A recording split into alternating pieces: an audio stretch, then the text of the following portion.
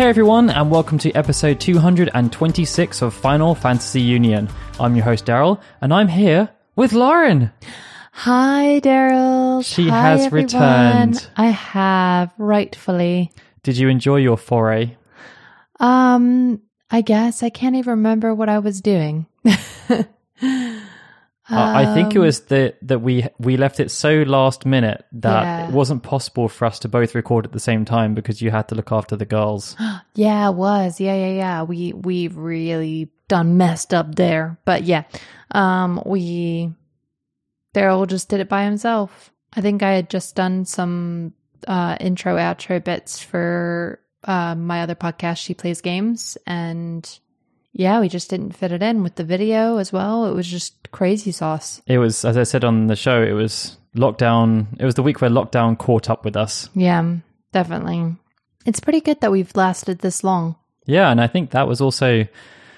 I don't think we've ever really missed a podcast deadline, but I think that's one of the few times where we've had to record on a Tuesday. Yeah. Most of the time we're a bit more organized. But for some reason, we can't record on Saturdays because of the stream. Mm-hmm. But we usually record on a Friday or a Sunday, worst case Monday. Yeah. But Mondays we don't like to do because we typically publish all our videos and SPG on that day. So I don't know why we couldn't do Friday and we couldn't do Sunday either. There were things happening. Yeah, I think honestly it just fell on the back burner because everything else was going on. Yeah. Unfortunately. Stuff happened and we got waylaid. But we're back in a rough schedule now. Things seem to be okay, but generally when we think that something else happens. Yeah. Today has been one of those days. Yeah. But we're here, we're recording, and today we've got some interesting stuff to talk about because we are going to be talking about our favorite antagonists from the franchise. Ooh, saucy. I know, and I'm sure this is going to lead to a lot of contention because there are obviously many great antagonists throughout the years, and we can only pick one. There can only be one Highlander. We are making a slight exception, though, to allow us to pick two. So we're going to categorize it by antagonist and sub-antagonist. Yeah, so that's going to be a fun discussion. But before we get on to that topic, we are going to do some shout-outs for our executive producers who support us on Patreon. And we're going to get things off with... Chris Morales. Michael Graham. Barry Norton at Nortron Zero. Thorin Bullen at Massacre 23. Fayaz Bilal. Lewis James. Zach Duranto. Rachel Casterden at Urbion Ray. Zelda Clun at Apes Type Novels. Darren Matthews at Doomster 73. Joseph Robertson at Pokemon Trainer J. Ryzen. Alex and Rachel Troutman at Akira Ninjin. Billy Jackson at _Billy Jackson. Miles Ribbons. Chris Pope at Dr. Pop 181. Freya Stella. Flipserdness. Tom Hughes at Tom_Hughes 22. Yam Potato. Noah Luttrell. Rich Elliott. Sam Ennis. Tim Michael Verne at Phoenix02SA. Joshua Johnson. Lauren Luscombe. Chris Willis. And Marco Lilu. Thank you so much. I presume I'm saying that right, Marco. If not, then please do let me know. But thank you so much, everyone. And thank you, Marco, who is a new Patreon supporter this episode. Thank you, Marco, and everybody else. So yeah, main topic, favorite antagonist. As mentioned, we're going to split this into two categories. I'm going to go first time around, and then Lauren's going to give her pick. And we're going to try and have a back and forth discussion here. It's going to be fun. We've both picked characters who we are pretty familiar with, I'd say. Mm-hmm. Right? Yeah. In terms of like the other one's choice. Yeah. Well, there's no zingers. Just like, who's that person? Can't really be any if we already know the Final Fantasy antagonists. It's true, but there are a lot of antagonists. There are quite a few. I could have picked a random one from 14. That would have thrown you. That would have thrown me for a loop-de-loop. No offense, Final Fantasy 14 players, don't kill me. Exactly. So I'm going to kick things off, and I'm going to go for the predictable. I'm going to go for my main antagonist being Sephiroth, Final Fantasy VII, and I can hear a collective sigh amongst a portion of our listeners and a collective yay. You're so basic. I know, it's pretty basic. You're such a basic person. But I feel as though he just kind of embodies the antagonist. I know that Kefka obviously came before him, and there are many things that Kefka did that make him a really good, well-rounded antagonist. But for me, the thing that I really liked about Sephiroth was the mystery surrounding him. And this is something that Yoshinori Kitate has come out and said more recently in the build-up to the 7 remake. I think he was doing an interview with a really popular wrestler in Japan. And he spoke about the way they crafted Sephiroth and they modeled him on Jaws. And I think the really cool thing about that is that through all the stuff that we've looked up, and many of you guys are probably aware that Kitase came from film. He studied film at university. He was really interested in movies. Video games, not so much, but he kind of came in, and when he started working on the Final Fantasy games, he added an extra dimension that the team didn't have, because many of them didn't watch Western movies. And so Jaws obviously was a big influence on that, and he decided that he wanted to craft a similar narrative device into Final Fantasy VII, and Sephiroth was the reciprocal of that. And I think the way that he managed to go about telling that story, where you don't see the actual version of Sephiroth until at least 2/3 into the game. Up until that point, obviously you see the visual cue thanks to the flashback sequences in Nibelheim and through Genova.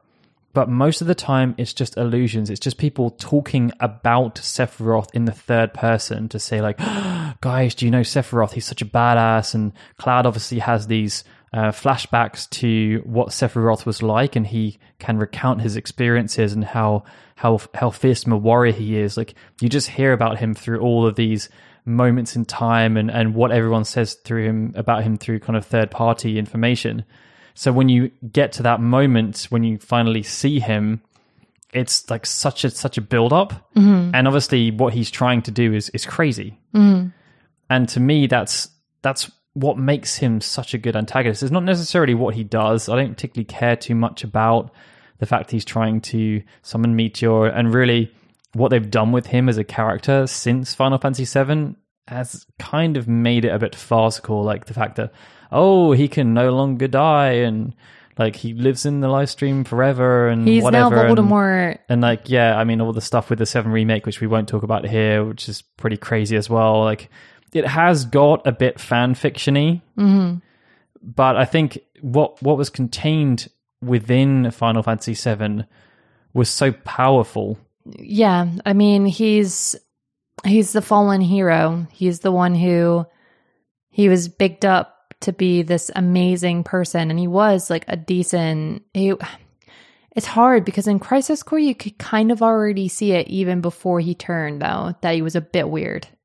Like, his lack of empathy was quite jarring at times. He had weird empathy because he really cared about Angeal and Genesis. Yeah, and he had even like to a soft degree, spot for Zack and yeah, Cloud. Zack, like he was like, go see your girl and stuff. Like, there's moments, but like, yeah, when it came to, who was it? They were getting assassinated. Oh, I think actually it was when Angeal and Genesis were going to be assassinated or something. He just seemed very sort of like blasé about it. But I feel as though that's also because they'd kind of grown up together. And I think it was that switch, because when Genesis got hurt, Sephiroth was willing to give up his blood and try and help as much as possible. Yeah. But when Genesis betrayed them, and Angeal, they thought had done the same thing, Sephiroth, he wanted to be the one who kind of ended it. He wanted to find out for himself what was going on. And when he found out what was going on, it was kind of like, okay, if that's the way it's going to be, then it's clear my friendship didn't mean that much to you. Yeah. Yeah, that makes sense. But either way, like, yeah, the fact that he was like this sought after soldier, like, and the weird thing is the fact that nobody else really remembers him. Like, when I think about it, do a lot of people in town talk about how great he was as a soldier? I mean, it's kind of talked about a little bit. So obviously Cloud had the speech where he said he wants to go off to emulate Sephiroth. There's Cloud, obviously, yeah. But like, outside of that, outside of his bubble, like, you don't hear like Barrett say like, oh, what a great soldier Sephiroth was, or I guess he wouldn't know about him. But it just seems a bit weird that like nobody else really talks about him outside of like Cloud and maybe Tifa. Yeah, I mean, they obviously have a personal connection with him for different reasons. But I think like it's one of those weird things because Sephiroth was really bigged up by the military. So for anyone who is interested in becoming a soldier candidate... And I'm talking like before he kills Aerith, obviously. After, they know who he is. But like obviously. You think, so Barrett and Dyne in Coral were they were having their own troubles. Yeah. They weren't interested in Soldier or joining Soldier. So I think it's one of those things where like think about sports. Yeah. Where like if you're interested in becoming a football player or a basketball player or a baseball player, you would know the top dog and you'd really want to be like that top dog. But if you're not interested in that sport, you're not really going to have any idea who they are. You might know about them. Like, you know who Cristiano Ronaldo is, despite the fact you don't care about football. Yeah. Just because of how big he is. But literally anyone who is interested in football would know who that person is. And I think it's one of those things where, Sephiroth is probably known around the world, but if you had other stuff going on in your life and you weren't paying too much attention to what was going on, then you probably wouldn't care too much. It is strange though that Barrett doesn't know because the time with the Wutai War, Sephiroth was the hero of the Wutai War. Exactly. So it does feel as though there were some continuity errors there in terms of why Barrett wouldn't know. Or maybe it's just another case of like Shinra doing damage control. I mean, they managed to convince everybody and convince everybody that like the Calm incident didn't happen, even though that town was completely on fire. So maybe after Sephiroth went crazy, they were just like, all right, hold on, guys. Let's just delete Sephiroth from history because he just is a bit loopy. It's true. But either way, like, I think he's cool. He's ominous and stuff. But you don't agree because you picked... I actually am going to change. I'm going to switch it up. Look at this, Daryl's. On the fly. Well... It's who silly. did you pick before? So who I picked before was Ultimecia, just because you said it off the cuff, and I was like, Ultimecia is really cool looking. Like, but then when I really sort of dive into her character really isn't that interesting. She's just kind of... It's more interesting than Necron. A sorceress who's just mean. So I'm going to choose Kefka. When I really think about him versus like my first choice, Ultimecia, is that he's really funny. He's really interesting. But he's funny in like a really uncomfortable, dark way, which is like the whole essence of like Joker and Batman and stuff. He wins, so to speak, which the other villains, not a lot of them actually do win, whereas he actually does screw up the entire world in his effort to be powerful. And then kind of gets bored. Yeah, and then gets bored. For an actor, he would probably be so much fun to play. Like, I mean, for... Even like playing as him in Dissidia must have been so much fun for the voice actors to play because he's just so weird, but so fun. Do you think that I don't know which staff member came up with Kefka? I know that Kitase had a degree of involvement with his lines, like he gave him the one with the sand in the boots. Exactly, which is all because like that scene with him and the soldiers was just too boring. So he was just like, let's ad-lib some lines, and that's where they came up with the comedic side, because he wasn't supposed to have the comedic side. He was supposed to be like really dead serious. But I don't know which member of the development staff came up with Kefka, but I don't think Kitase's ever gone on record as saying that the Joker was the inspiration for the character explicitly. I mean, to be fair, I don't know what the time, the early year? The Michael Keaton Batman films were early 80s. Yeah, and this definitely wasn't. This was 90s. 90s. At least I think they were early 80s. Yeah, I mean, it could have been an inspiration. I mean, you know, Batman is so popular. Batman's lore is like one of the most popular superhero lores, especially from DC out there. And the Joker is just such a fascinating villain. But then, you know, it's not that hard to make a twisted clown evil and have that as a character. Like, it's really not that hard. First Batman with Michael Keaton was 1989. So that was 5 years before. I mean, I guess you already have the fact that like not everybody likes clowns and people tend to find clowns quite creepy. I mean, but then also the fact that like laughter is like the best feeling that you can have as a person. And when somebody laughs at something that is so dark and twisted, it's really disturbing because you think they make the happiness, they feel so much happiness from something that is vile.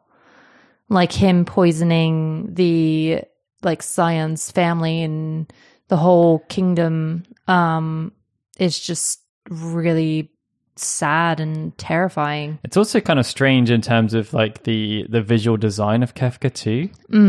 Like there's so much that's kind of hidden beneath the surface with his character, because you compare like Celes was basically the equivalent of Kefka. Yeah, they were both really high ranking officers in the military, and Leo as well. Like the three of them were Emperor Gustal's kind of lead generals essentially. And Celes and Leo have very traditional military attires. They wear armor, they've got a cape.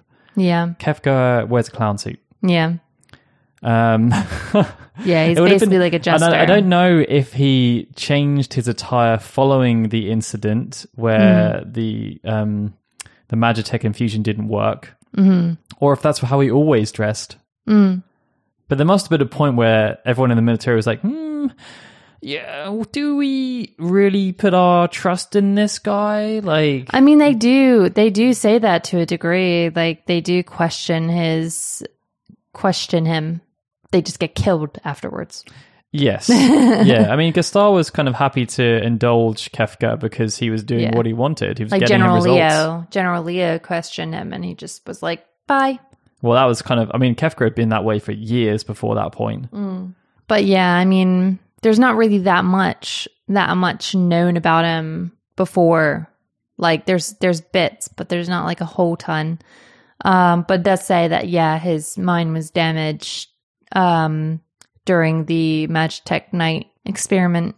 Yeah, which Celes obviously went through years later successfully. Yeah.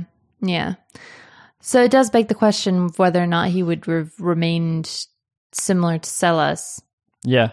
Because I think we don't really have a gauge for what he was like beforehand, unless they do some new material or they do the remake and there's flashbacks. We will never know. No, Kefka, the beginnings.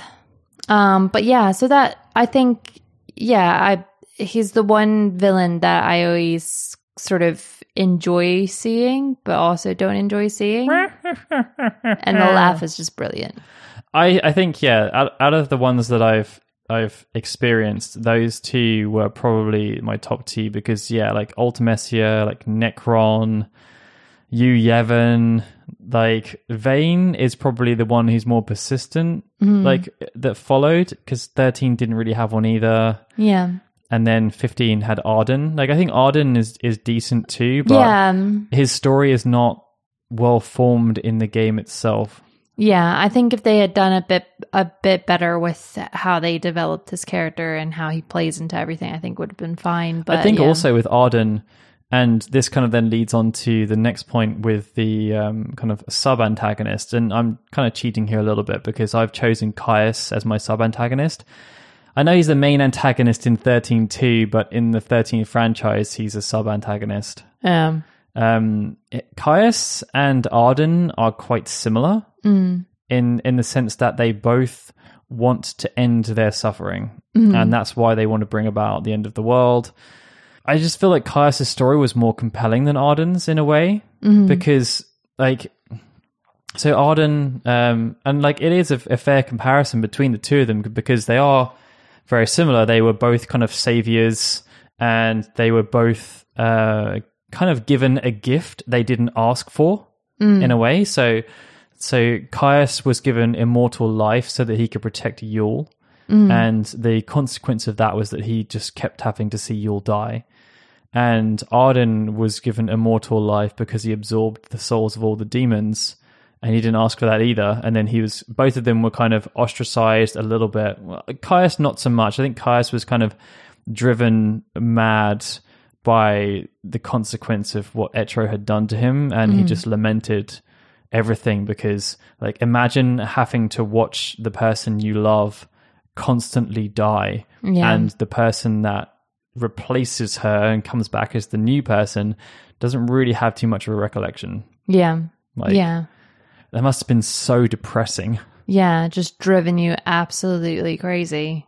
And Arden, obviously, he was trapped in a cell for millennia, just going insane.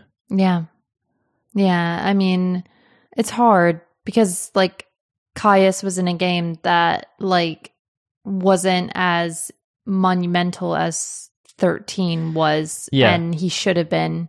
I think he would have had a much better stake as one of the best Final Fantasy villains if he had been in the original game, which is such a shame because he is such a brilliant character. It is. And Arden would have been better if he had had a bit more thought and organization of his story in the game. Yeah, both of them have that problem. His motivations are all over the place. Arden. Yeah. Like, it is a bit wishy-washy, yeah. Like, you just sort of think, like, you know, are you a double agent? Are you not a double agent? Like, what is going on with you? Why are you assisting? But why are you also killing people? Like, it still confuses me as to why. Spoilers, but there again, it is like 4 years ago. Why does he kill Luna? Why? I still feel as though it was the motivation he needed to push Noctis. But why did he need to push Noctis? Because Noctis had been defeated at that point. Yeah. Noctis was trying to overcome a Leviathan, but he failed. Yeah. And the death of Luna was the thing that like kind of awoke him. But she hadn't died yet. He just hurt her. Yeah. Which he could have just hurt her. Well, I guess he just did what he thought was necessary. I mean, like, it's the thing, like it's one of those things where it's kind of like Kefka, where he was sane but not sane at the same time. So yeah, like he wasn't fully like in control possessed. of what he wanted to do. Yeah. He had a lot of mixed emotions about many things. Yeah, because he was like a monster thingy. Exactly. So like it's just Arden is a complicated one, and you could argue that he is he's the protagonist, because he managed to save the world by pushing Noctis in the right way, and he kind of got what he wanted. He was freed from his eternal damnation. Yeah. And the world was saved or whatever. And like, if he hadn't pushed it, then none of it would have happened. But then I really think that, they should have played more into, I think they didn't play enough into the fact that he was like suffering. Yeah. I mean, like in a weird way, it's kind of like there were hallmarks of Sephiroth in that he was present throughout bits of it, but because like Kingsglaive was removed and like all these other bits, you didn't really get to know too much about him as a character. I think a lot of people like him because of the style he had. Yeah. And obviously like the voice actor as well. What was Darren his name? DePaul. Yeah. Did a really great job with him. He's really a cool looking dude. And like, I want to really like him. I just don't. It was just a bit weak. Yeah, exactly. But I think Caius did suffer from a similar thing. Like you really, but that's 13 in general. Yeah. Like you have to, when we were doing the Caius Origins video, and it was the same with the Arden Origins video, they took so long because it's so hard to tie everything together and find all the evidence and of why their motivations are and why they take certain actions. And I think one of the reasons why I liked Caius so much was because he had a relationship with someone, and that relationship was with Noel. And obviously he had the relationship with Yule, but you don't really get to see that too much. But you do get to see the relationship he had with Noel. I said Yule. Did I say Yule? I meant Yule. He had the relationship with Yule, but you didn't see that too much. But you saw more about the relationship with Noel. And it's through that you really got to see the good of Caius. And like, he didn't really want to take the actions he was taking. He just felt like he had no other choice. Yeah. And I feel as though that dynamic between him and Noel was so powerful. And yeah, like it's kind of a shame, really, because it would have been much better in 13.2 if Noel was the main protagonist, not Sarah. But they had to have Sarah because of the connection with Lightning and blah, blah, blah, blah, blah. But yeah, like if Caius, if they'd found some way to have Noel and Caius in the first game and their relationship existed in the same way, it was like a consistent narrative, and it would have broken away from the problems that 13 had, where everyone had these individual stories, but there wasn't a consistent story. There wasn't a consistent motivation. But Noel had that consistent motivation. He wanted to find out why his best friend had betrayed him. And he couldn't understand it. And obviously, like, by the end of it, they do understand, and they realize that Caius needs to be stopped because Caius can't get through to them. Like, they're both trying to do the right thing that they think is the right thing, but neither of them wants to see the other person's perspective because they're not listening. Yeah. And I think when you go to Arden, they kind of tried to put that dynamic in there with Somnus, but they really painted Somnus in a bad light. I feel it was unfair of them to do that, but they had to do it to make Arden look good. Really, the actions of Somnus weren't terrible either, but I feel as though they could have done a lot more to build up Somnus and Arden, because Somnus also fights against Arden in the modern day as well as one of the Wall, and you get to see Somnus showing some remorse for what had happened. But it's just because that whole storyline was shown in like a 10-minute anime, it's so hard to try really understand the motivations of the characters. Like, Somnus may have felt it, and that's why I feel like it's a good dynamic, because like Noel and Caius, their actions, they feel like they have no choice. And like Caius's position is the bad one, not Noel, but really you could look at it, you could turn it around quite easily.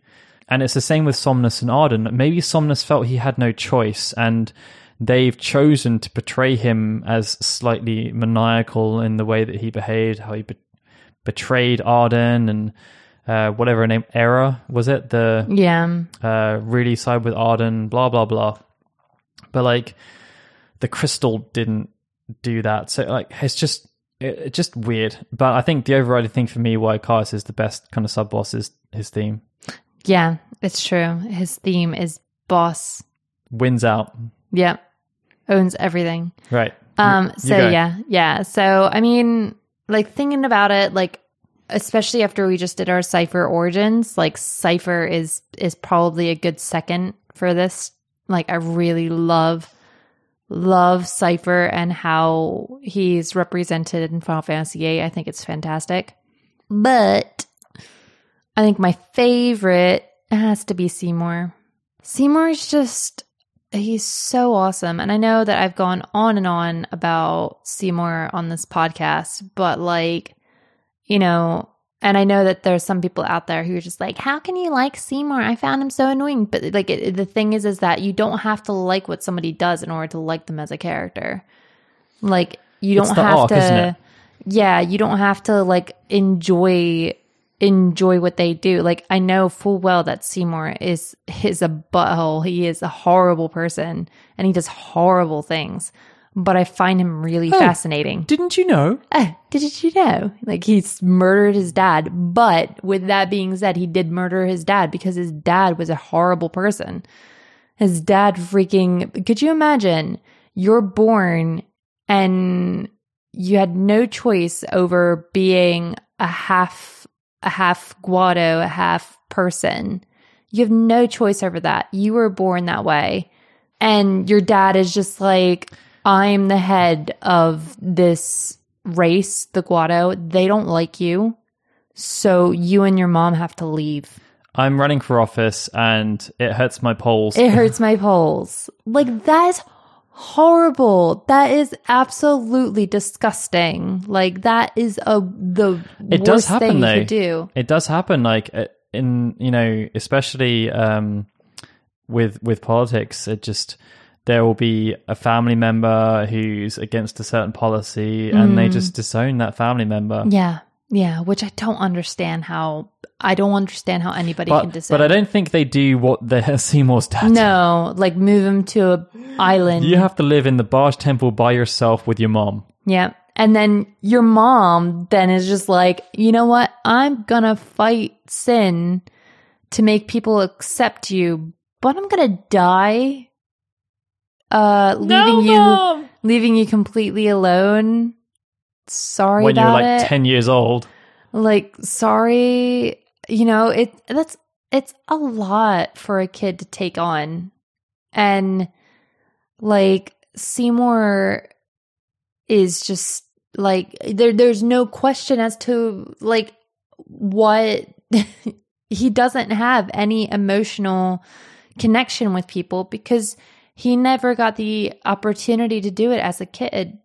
You know, like you think about they research babies who if the parent like is constantly looking at the baby with like a stoic face or something, it really damages the way in which the child grows up and how they are able to control their emotions. I have it. Like I swear that when I was a kid, I think, you know, my mom might have been going through some stuff from what I've heard. I won't go into it, but like I struggle with containing my emotions and, you know, mine wasn't even that bad of a case, but like thinking about Seymour, like his was a pretty freaking bad case. So he's not going to have any empathy.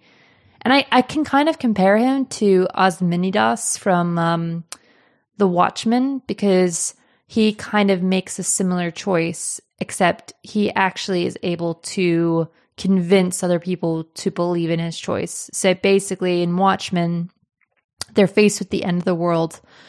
Rorschach believes that there's a lot of like really good people in New York City. I think it's like it's like a sort of their version of New York City, or it is New York City. I haven't read it in a while, so I can't really remember. But basically, he knows the good people in that town, and he knows that they don't deserve to die just so that like things can get better.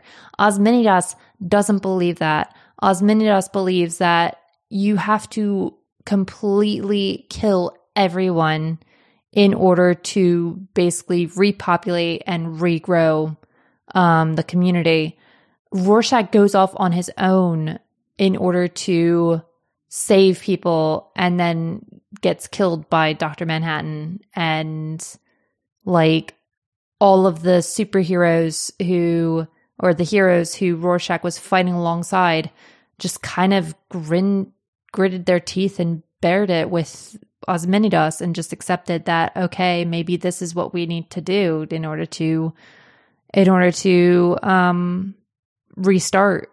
And so it happens. A lot of people die and crime goes down miraculously, you know, like it's like it does make a big change, but at what cost? So Seymour is just thinking like, well, if a load of people die, then we're great. We're super powerful. I mean, like we can just party on the far plane and have a great time. And, you know, it's people like Una who are just kind of like, well, no, there's a lot of really good people here who don't need to live on the far plane or don't want to live on the far plane and be ghosts forever. They don't want to be unsent. They want to, or that's not necessarily it, is it? Sorry, I'm really tired. So you have to bear with me. He thinks it's more so that he thinks that they should be unsent, isn't it? It's not that they should go to the far plane because that's he wants to remove death. He wants to remove death, so that it's basically just like ghosts living on suffering. Ghosts living on Spira. Yeah, he's so broken emotionally that he wants to try and end suffering. Because he's probably suffered a lot himself. And that's why I love him as a character. I could go on all day about how much I love Seymour and how complex he is. And how much, like, he doesn't deserve to be hated, but just be seen as a, like, cautionary tale. And I think that's the thing that Final Fantasy does really well with its antagonists, because many of them have that sympathetic side to them, where you can look at them and just say, like, maybe if someone had just, I think I said it in the Cypher video, maybe if someone had just put their arm around them and just said, like, it's okay. Like, Seymour, if his dad hadn't done what he did, probably would have been okay. Yeah. And he probably would have gone down the same route as Yuna and tried to do his best to bring about the calm. And I was thinking about Kuja as well. Like, Garland really messed him up. Like, Kuja wasn't inherently a bad person. He could have turned out just the same as Zidane. Yeah. But he didn't. And I was also thinking, like, with Seymour, his storyline, like most of the antagonists don't have such a specific backstory. Seymour does. It would really be a shame if someone actually had that as a reference point, because they usually say that these stories they come from somewhere. Yeah. Like, you don't just make that story up. Yeah. Yeah. I think it's a testament to, or a reflection of, like, almost crime culture, if I'm honest. I mean, I think it's a tale that you hear a lot, that, these kids grow up in broken homes, and, you can shove them in the best sort of, you can pretty them up, but they're not going to recover unless they, like, are cared for, essentially, I guess. Like, you have to take care of kids in order for them to grow and be decent adults. You can't just ship them off somewhere and then just kind of say, well, you came back. You're fine now. You're good. Like, and expect everything to be okay, because it's not gonna be. But, like, neglect is a big neglect, and sort of the separation with kids. Like, it's a common, I think it's a really common story. And even just kids who have a parent walk out on them really young in life, like, it does things to you. Yeah. But yeah, on that serious note. Yeah, on that serious note, they are our picks. So we had Sephiroth, Kefka, Caius, and Seymour, with tons of other ones that are prominent figures as well. And it's not to say that other antagonists are bad, apart from Necron. Yeah, like, I love I mean, even Kuja. Like, Yu Yevon is a real shame, because Yu Yevon's story is pretty cool, and, like, everything around Yu Yevon, who Yu Yevon was, why Yu Yevon did what he did, is really cool. They just didn't really talk about it. He just appeared. Oh, yeah. Hi, it's Yu Yevon. I'm an angry tick. Whereas Necron, I mean, yeah. Yeah. Why are you here? You weren't invited to the party. Why are you here? But yeah, I mean 13's one's a bit crazy, but we won't get onto that. Well, Barthandelus, best villains and you got like, it's like the villain hierarchy, because you've got Barthandelus, then you got Orphan, then you've got Lindsay. You could make a big case, though, for Gabranth as well. Gabranth is awesome. Good sub-boss, yeah. He is really cool. But I think the overarching antagonist in 13 is not Benevelza, who is the main antagonist in Lightning Returns, but I think it's the Maker. I think the Maker is like the granddaddy god, and then underneath him is Lindsay, Benevelza, and Etro, and then below them you've got loads of other people like Pulse and whatever, I don't know, like it's just like trying to explain the lore of Final Fantasy 13 to someone is like, we still get comments now on how we somehow managed to make the story of Lightning into a coherent thing.